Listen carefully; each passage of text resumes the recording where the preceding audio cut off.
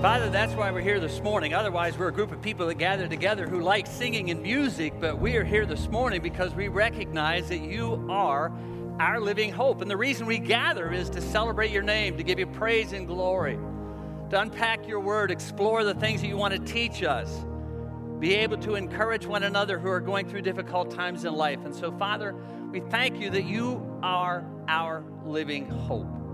And it's not just a gathering of people who sing music, but it's a gathering of your children who love to be in your presence, love to be with each other, and enjoy the celebration of the matchless King. And so would you speak to us today in a variety of ways through a variety of people and a number of mediums, and allow us to be able to hear your voice. I again lift up everyone down south who just going through such devastation. May you, in the name of Jesus, surround them with people who can encourage them. Bless every worker, everyone who's trying to help out. Please keep them safe in the midst of all of the devastation. In the name of Jesus, we pray. Amen. Wow. Oh, there you are. It's like magic. Morning. Good to have you here this morning. Obviously, I won't go into a lot of details, but you sometimes know that things don't always work out as planned. And so we were intending to celebrate my 65th birthday, which I know it's just shocking that I would be that old, to it all, in Nags Head, North Carolina. There you go. Things didn't go as planned. I got sick over the weekend. Our special needs grandchild spent a night in a hospital, and the next day we had to evacuate. And yesterday my wife's back went out, so it's been an interesting week, to say the least. There are a number of things, so I hope you, as Pastor Joe said a moment ago, read your bulletin very, very careful. But if you've got a student in high school ministries, make sure you read this one very carefully. I believe, I've been a part of the CNMA all my ministry life. So I am CMA, Christian Missionary Alliance, to the core. But one of the absolute greatest things and events that Christian Missionary Alliance does is the life conferences that they've been doing since the late 70s. And I've been a part of 13 of them now. Next year, going to be a part of the 14th one. I couldn't go out on number 13, so I've got to finish with 14. But it is the absolute greatest event that the CNMA holds. And if you've got high school students, you're going to want to make sure you read that very carefully and encourage them to go, help pay. We'll help raise money for them, whatever's necessary. But it's that one event they really do not want to miss out on in their high school career. Last 2 weeks ago, I said to you we were making a statement that we only make a couple of times a year, and that is that we're finishing a series. Today, we're making another statement that we only say a few times a year. We're starting a new one. It's in the book of Philippians, one of my favorite books. Now, some of you all would say that's probably one of your favorite books. It is definitely one of mine. What I'd love for you to do, along with me, is do more than just go through a book, which in and of itself is awesome. But I would love for you to say, God, what is it, as we study this book, that you want to say to me? Now, obviously, we want to say, God, what do you want to say to us as a family of God? Because he's writing to a church. But even in the context of that, God, what do you want to say to me? We're going to spend all of fall in the book of Philippians, powerful book with some incredible truth. God, what do you want to say to me through it? A lot of people read Scripture to say they've read the Bible. I've read the Bible through 3 times, or I've read the Bible through a half a dozen times, or I've read most of the Bible. I got lost somewhere in Leviticus, but I picked it back up in the book of Psalms. Whatever you may have said along that line, which, again, in and of itself is a great thing. But if all we do is read the Bible to read the Bible, or say we've read the Bible, and you miss what God has to say to you in it, you've missed the most important part. If you don't see what God wants to say to you, not only to us and to the world, but to you personally, you've missed one of the greatest aspects of it. I am convinced that God has some incredible things to say to me and to all of us through our study in this particular book. Philippians has verses in it that every one of us at some point in our lives have memorized or should memorize. None of us are too old to memorize. Every one of us can get a verse or learn a verse or understand a verse that I want to say, that's really one that I want to make sure I tuck away somewhere. Now, I know you can all carry your phones with you and your iPads with you, and everybody has YouVersion in there and all those kind of things. But things that ought to quickly come to your mind are some of the verses out of Philippians. Let this mind be in you, which is also in Christ Jesus. out of Philippians chapter 2, and how we look at others more important than ourselves. The guy spoke on that whole series this summer, and out of that book has some unbelievable lessons to teach us. I can do all things through Christ who strengthens me. Now, I think that verse can sometimes be misapplied, and so I want us to look at it very carefully so we understand what God wants to say to us and to us personally through that. Philippians 1:21, for me to live is Christ, to die is gain. Paul would agree with John. Man, I love this life. I want to be here. I love what God provides in this context of this life. But man, I got heaven to look forward to. For me to live is Christ. I enjoy that.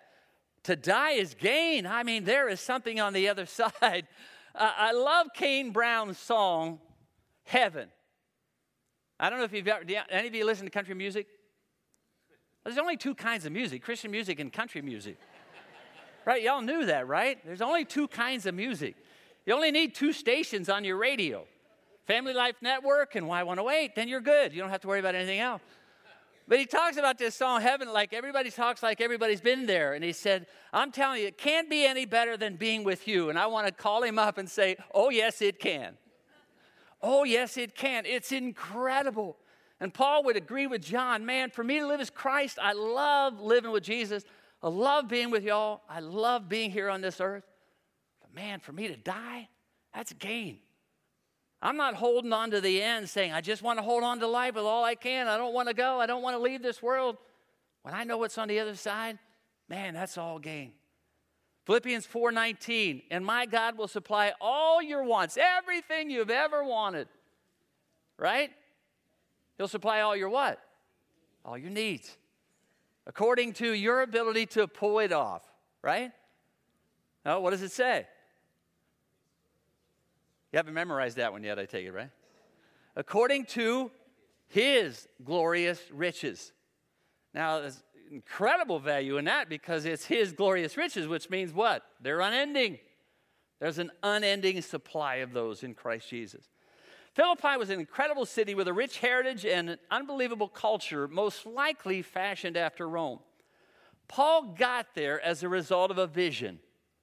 He was out trying to discern where God wanted him to go, and all of a sudden, in the middle of the night, he saw this vision of a man from Macedonia saying, would you come over and minister to us? So Paul, believing that was God directing him, went. Wasn't long after being there, he meets some very influential people, has some incredible ministry, and ends up in jail with Silas. So I got to believe there's times in his life where he said, was that the right guy out there in that vision calling me? Because now I'm in jail. I really believe that this is where God wanted me to go, but now I'm in jail. And what's fascinating about Paul is that if you know anything about Acts chapter 16, which is where that story comes from, he ends up singing with Silas in jail. Who sings in jail? Unless you sing Jailhouse Rock. I know Elvis does. I know, all right. Okay, so Elvis sang in jail. Half the audience is going, who's Elvis? He sings in jail. God shows up in miraculous ways right in the middle of worship, which is a great way for God to show up. The gates of the prison open up. The jailer assumes they're going to get out. Who wouldn't? Gates open up. I'm leaving town. And all of a sudden he realizes they're still there, and the jailer comes to him and says, I'm just going to die because if you escape, I'm dead, so I might as well kill myself now. And Paul leads this guy and his whole family to Jesus. Who thinks about that in the middle of jail? There's some lessons that I think this guy has to teach us. He's asked to leave, and he does. He ends up later in prison and writes back to this church and has some unbelievable things to say to them. Now, as we go through this book, you need to understand that it's a prison letter. All right? It basically says that. It's right for me to feel this way about you. Since I've got you in my heart, for whether I'm in chains, defending, or confirming the gospel, all of you share in God's grace. As a result of what? Sharing the gospel, it has become clear throughout the whole palace guard and to everyone else that I'm in chain for Christ. So he's in jail, and he's writing from jail to this church that he deeply loves. Not the kind of jail that we're probably familiar to or with. He's most likely chained to a guard, a Roman guard most likely, and he has the opportunity to write. The other thing you need to know about this letter, it's not only a prison letter, it's a love letter. Now, John would be the one who just loves to communicate love through his writings. And Paul would come across a little bit harsh or hard. But in this context here, he absolutely loved this church. And it exudes out of the whole book. And he starts that way, as you'll see in a second. He goes to the Galatians and says, what on earth happened? You were so on fire for Jesus, so on fire in your relationship with God. Who got to you? You're going backwards in your spiritual life. But he comes to the Philippians and said, look, every single time I think of you, I smile. Every single time I think of you, I get delighted. Philippian church appears to be one of Paul's favorite churches. Every pastor most likely has his favorite church. When I'm done in ministry, I'll tell you which one was mine. I'm kidding. There are a number of reasons for that. A lot of it, I believe, has to do with their support of his ministry. The Philippians were really supportive of Paul's missionary endeavor. Now, this is well before the Christian Missionary Alliance was established, but Paul was one of the first missionaries. So he'd go from place to place, like so many of our CNMA missionaries do, all over the globe, taking the gospel of Christ to the end of the earth. Now, the end of the earth to them was pretty limited, all right? Obviously, to us, we've got the whole globe. And so Paul was asking churches to support him in doing that. Like our missionaries in the Christian Missionary Alliance, when you give your offering envelope, it said Great Commissions or missions. You're supporting ministries around the globe. People that you'll never see, missionaries you may never meet, but you're supporting what they're doing to take the gospel of Jesus Christ to the end of the earth. And not every church does that, unfortunately. There are 30-40% of the CNMA churches who may not do that. But this church really has been influential in helping Paul continue his ministry journey. One of the reasons that the Christian Missionary loved CAC, Community Alliance Church, is you do a phenomenal job in supporting what God's doing around the globe. 18 to 19%, somebody's going to correct me on it, I may be a little off, 18 to 19% of all the money that comes into CAC goes out to what God is doing around the globe. But missionaries love what God's doing through CAC. Paul loves what he's doing here. They were also a sense of encouragement because he's also dealing with some really tough churches.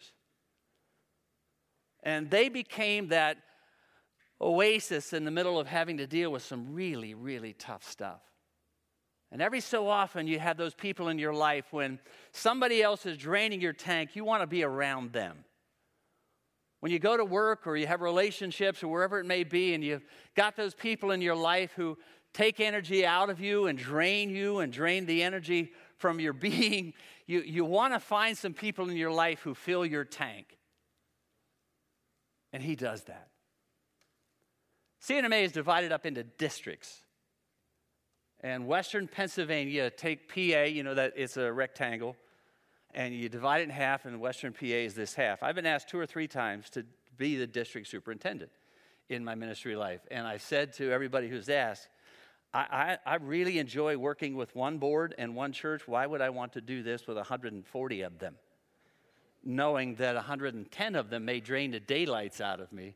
Fortunately, I have these other ones that fill me up. Paul's like that. He's got all these churches that are draining him, and he's trying to encourage, trying to get them going. And then he comes into this Philippian church and says, man, every time I'm here, you lift me up. You bless me. Isn't that a great thing to be identified as a church? Isn't it? Bob, you've been a pastor all your ministry life. Bob and I went to college together, believe it or not, Nyack College, back in the 70s. And I know for most of you are going, whoa, when was that again? It was the 70s. And, you have those churches that just lift your sails and lift you up. And they're supporting what Paul's doing as he goes through a difficult time. They give generously, not because they're a rich church or filled with rich people. They just understand that God has given them, so they want to give. I got to believe you know that wealth and generosity don't always go together, right? Wealth and generosity don't always go together. And what Paul loves about this church and what I love about them being an example, because he uses them as an example to a ton of other churches in the area. Look, these people are not giving out of great resources. They're giving out of poverty. So it's not about money or how much I have. It's what I do with what I've been given. And Paul said, man, every time I think of you guys, it just blows me away, because even out of your poverty, you give to support what God's doing around the world. Third thing you need to know about this book, it's a call to excellence. It's a call to go deeper, call to go further in your relationship with God. It's not legalistic Christianity, self-righteousness. It's a call to really give myself fully and wholeheartedly to Jesus, holding nothing back. Let's read the first 8 verses. Paul and Timothy, servants of Jesus Christ. Paul is most likely dictating to Timothy, who's transcribing it, which is why both of them are identified. If you know anything about Paul or anything about his letters, every once in a while he'll say, see, I wrote this with my own hand. A lot of people believe that he had a problem with his vision.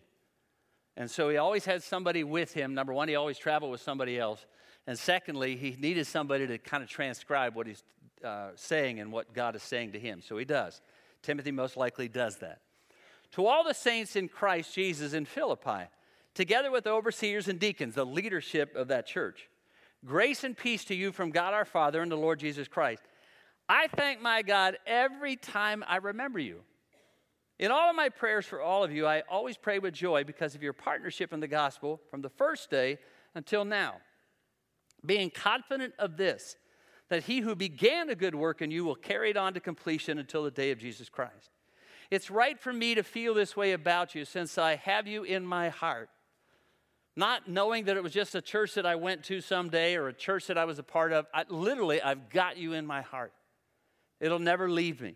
For whether I'm in chains, defending or confirming the gospel, all of you share in God's grace with me.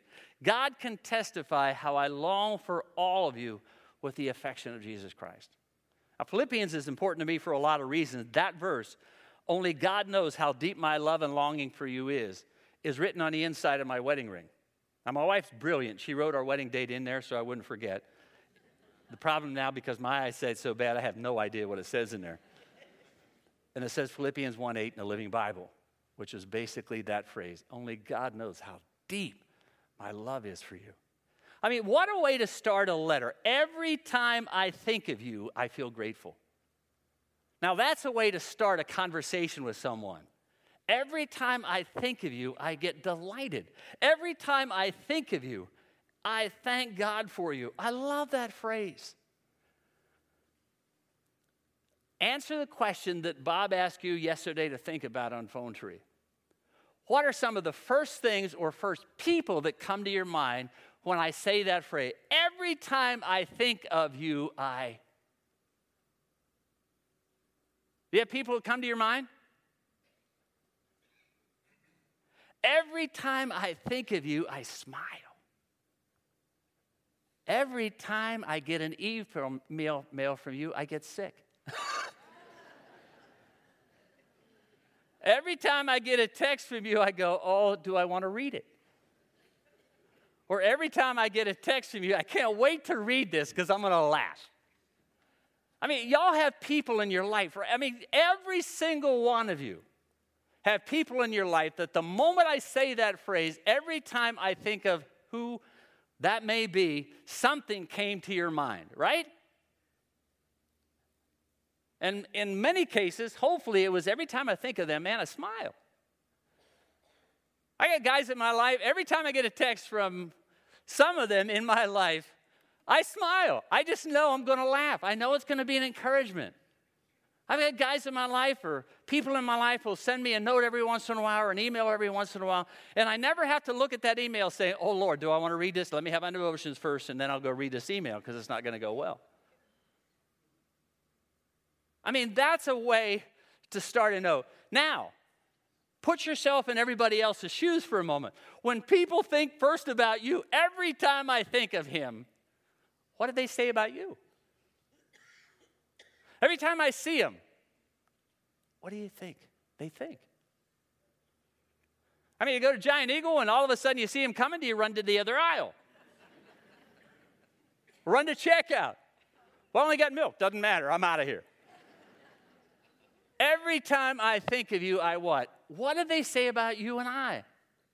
When you get an email from me, when you get a text from me, what do you think of? What do you think people think about you? Man, every time Kev, every time John, every time Harry, every time Mary, every time Joe, what do they think about you? Every time I think of you, I get nervous. Every time I think of you, I hurt. Every time I think of you, I smile. Every time I think of you, I get a pit in my stomach. I mean, what do they say? What you need to know is this church is not perfect. And that's what I love about the context of how he starts. They're special, I pointed that out, but like every church, they have their problems. They're going to face danger. It's been granted to me in Philippians 1:29, to you on behalf of Christ, not only to believe in him, but you also need to know you're going to suffer for him. They're going to be persecuted by Rome. Paul also warned about hypocrites and false believers in the church. There was a spirit of strife and disunity within the church, which, to be honest with you, sometimes is the most dangerous enemy a church can have. Gives a hint of that in Philippians 2 when he pleads with two people to go together, because division in the church can be spiritual suicide. It destroys the body, and even worse, makes us ineffective and incredibly easy prey for the enemy. When division happens within a church, Satan does no longer have to be subtle. He can deal with the obvious, because nobody's getting along. Nobody's connecting with one another. Unity in the body is one of the greatest weapons against the enemy, which is why of all the things that Jesus could pray for right before he gets rested and heads to the cross and all that, he said, I pray, God, that they make it and stay together. I just pray for unity among the body of Christ. And not only these guys here, Jesus is saying to his Father, those who believe in me because of them, which now matriculates down 2,000 years and says to CAC, boy, Lord, I pray that they stay together, because it's an incredibly powerful tool. And when there's disunity, it makes us ineffective, and it makes us an attack of the enemy. Now, the reason I say all that is how he starts. In light of all that background, you've got to remember he's going to talk about danger and division. He's going to talk about the really tough stuff. He never ignores the tough issues. What I love about this phrase and what I love about how he starts is how he deals with all of those tough issues with a heart of love and tenderness. Some think the only way they're going to deal with tough issues is intimidation and intensity. Any of you played sports, you grew up, I'm sure, at some point with a coach who really believed the only way to motivate you was to humiliate you. Right? You see it all the time on TV. Coach Eric's not here, I don't think, in this service, probably in the second service. One of the reasons that those kids love Eric is because he loves them. Not because they're winning all the games. You can use it with your kids, people in your life, where you work. If you're the boss, intimidation, intensity, humiliation, not going to work. Encouragement, motivation, relationships, and trust. Paul knows the best way to deal with the tough stuff is the heart of love. Every time I think of you, I feel good. If you've ever gotten correction from somebody you know loves you deeply, it's so much easier to receive than out of the heart of intensity or motivation or humiliation. Paul said, Philippi, I got some really hard things to say to you. But the first thing I want you to know is how much I love you. The first thing I think of is not what's wrong with you. The first thing I think of is what's right with you. Community Alliance Church, the first thing I think of is not what's wrong with us. The first thing I think of is what's right with us. Now, I've been blessed. I don't know if you have. I've been blessed by 4 great churches. And I've been blessed to be a pastor in 4 incredible churches. As a parent, when you first think of your kids, what are the first things that come to your mind? How grateful you are for them or what's wrong with them. You already know what's wrong with them. You already know they're not perfect, so that's the obvious. But sometimes if we're not careful, that's what we see first. I would have loved, I was watching the Connect card up there this morning. I would have loved for us to have misspelled 3 words on that Connect card, and see how many people noticed the misspellings and not everything else that was right. Now, it's not a glass half full, glass half empty kind of thing, although it's certainly similarities to that. But I find it many people in life first notice what's wrong and not always notice what's right. What about it when you think of your mate? What's the first thing that comes to your mind when you think of your mate? How grateful you are, or what's wrong with them? What do you think the first thing people think of when they think of you? We got to let that sink in. I mean, that's just the first 8 verses in this incredible book, but I'm telling you, it's one of the most powerful concepts that you can ever embrace. What do people normally think of when they think of you? What is the first thing you do in your connection or relationship with people? Point out what they haven't done, what they need to do, what they should do, what they did wrong, or what they do right. It's very difficult to feel encouraged when all people notice is what's wrong instead of seeing what's also right. It's hard for your kids to feel encouraged when all you notice is what's wrong with them without first noticing what's right. Well, I want to prepare them for the real world. Nobody encouraged me. There's a biblical word for that in Greek as in English, and it's baloney. Or as Colonel Potter says in MASH, horse hockey, whatever you want to call it. Even if you point out the good things, but only after pointing out all the bad things first, they miss the good things often. Ephesians 4:15 says, speak the truth in love. Now, some people will say, well, I tell it like it is. You know what? Without love, I'd rather you keep it. I'd rather you just keep it to yourself. I'm not saying you ignore the bad things at all. I'm just saying when things need to be corrected, try to see what's good first. How you address the issue is critical. It has a lot to do with how you look at life. Some people think it's their spiritual gift to find everyone's faults. Interesting phrase. I wish I knew where it came from. Some see the meadow, some see manure. Not sure where it came from. But sometimes you miss those nuggets of gold if all you see is the dirt, instead of sifting through and finding out what's really valuable and precious. One of the reasons when we pointed it out in Revelation 2 and 3, when Jesus was addressing the churches, every single one of them at 2 had some pretty major issues that he was going to point out. But almost in every single occasion, I think all of them, he said, I just need you to know what I see you're doing well. And I love that, the way he does it. I'm not sure how you do evaluations or how you evaluate people, but man, that is a perfect way to do evaluations. I just want you to know these are some great things. Now, there are some things we need to deal with, but I just want you to know these are some incredible things that I see in you. They obviously believed in Paul's vision and his ministry, and they were willing to support it. If someone knows they're loved, they'll follow you. Even if you've got to deal with some tough issues, which is an incredibly powerful concept. People follow vision of those they trust, absolutely. But they will follow relationships even more. If they know they're loved, they will follow and support. People follow vision. Money follows vision. You hear that in every leadership training you'll ever get. But I'm telling you, more than vision, they will support and follow people they respect and love, and people they know, respect, and love them. And then you cast that vision, whatever that may be, and I'm telling you, people will follow. There are hundreds of people at Community Alliance Church who partner every single week in dozens and dozens of ways. A lot of it may be people that you see on a stage or see leading a class, but I'm telling you, there are a lot of people at Community Alliance Church that you never see. People who set up chairs all over this campus, people who stuff bulletins every single Friday. These things don't just magically appear out of a copy machine. All of them are taken care of by people who work in a nursery, so that if you have children, you can be in here enjoying the service. And you're not being distracted by that little one who's pulling at you always from Sunday, but you can be here and enjoy the experience and enjoy being with God's people, and maybe an hour of quiet and an hour of silence without somebody taking you and pulling you every which way but loose.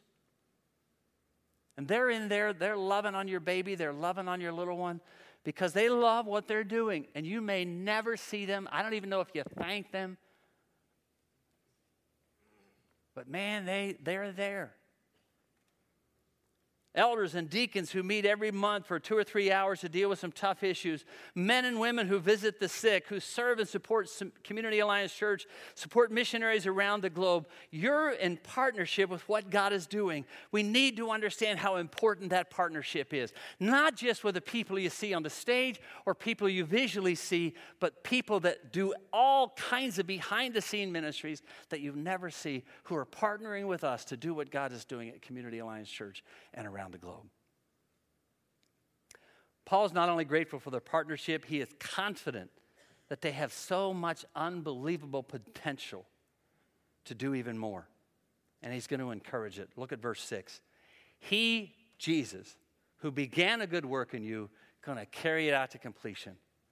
Not just enough to step across the line into salvation. He's got so much more for you in that relationship with himself.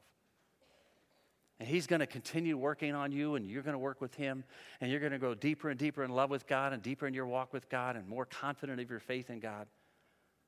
I'm confident. I'm absolutely confident. Even though I'm in jail, I am confident that what God started in you is going to be amazing. Don't give up. I hope you've got people in your life who see your potential and develop it, who are the greatest cheerleaders in your life. I really hope you have. And I also hope you have people in your life that you're encouraging. Man, I see so much in you. And I can't wait to see what God's going to do in your life. I see so much potential in you, and I can't wait to see what God's going to do with that as to how you grow in your journey with him. Paul also points to the power of God. He says, I need you to know, no matter what you're going through, what you're dealing with, I am confident that who began that work in you, which is derivative of the same word used in the creation of the world, he who began that work has the power to keep you, the power to sustain you, the power to bring you to that final day, the power to complete you, to see you through the whole process of maturity. You may feel at times like giving up on God, but I am absolutely convinced of this. He will never, ever, ever give up on you. And every time you feel alone and discouraged and cannot figure out why, God, did that happen? Every time you need to understand, he will not ever let you go. When you see people in your family this morning, when you see people leave church, when you're walking through the lobby, when you go get a cup of coffee, when you're walking home or driving home, who walks home? When you're driving home this morning, you're sitting around the dinner table, and I hope you do. We're still that family tradition, even though it's just now Con and I, we have Sunday dinner and we talk about the day and all of those kind of things. I hope when you look around that table, if it's just 2 of you or 20 of you, you look around and you say, man, every time I think of you, every time I see you, every time we're here, every time we eat, I just smile. I'm telling you, it is a great way to look at life. We see the flaws? Of course. We see the negative issues? Certainly they're there. But what do you see first? I'm telling you, it'll change your perspective on life. Well, that's how he starts. Eyes of love, heart of love. And then he says, and let me pray. And then he says and prays one of the most powerful prayers in all of Scripture. I just pray that love may abound more and more. And the depth of it, I pray that you'll be able to discern what's best and pure and blameless in the day of Christ, filled with the fruit of righteousness that comes through faith. I pray, I really do, that you see what I just said, and then you live it out. Let me pray for you. Father, every time I think of CAC, I love it. I love being here. I love what we've done. I love the opportunities we have to share together, to sing together, to pray together, to do ministry together. For the people that I see all over this campus who serve in so many phenomenal ways. And so I'm incredibly grateful for all of that. We're not perfect, but man, we've got so many wonderful things going on. Help us not to miss that in the midst of all the other. Help us to see people with your eyes, to see with a heart of love, to lead with a heart of love, to teach with a heart of love, to lead our family with a heart of love, to see those around us with a heart of love. Thank you that you see us that way and not through all of our flaws and all of our issues. May we have your eyes. Bless us as we go, as we continue to learn from you and grow in you. May you continue to walk with us. In the name of Jesus we pray. Amen. I hope you have a really, really, really great day. If I can pray for you in any way, for any reason, I'd love to do that. God bless you. See you next Sunday.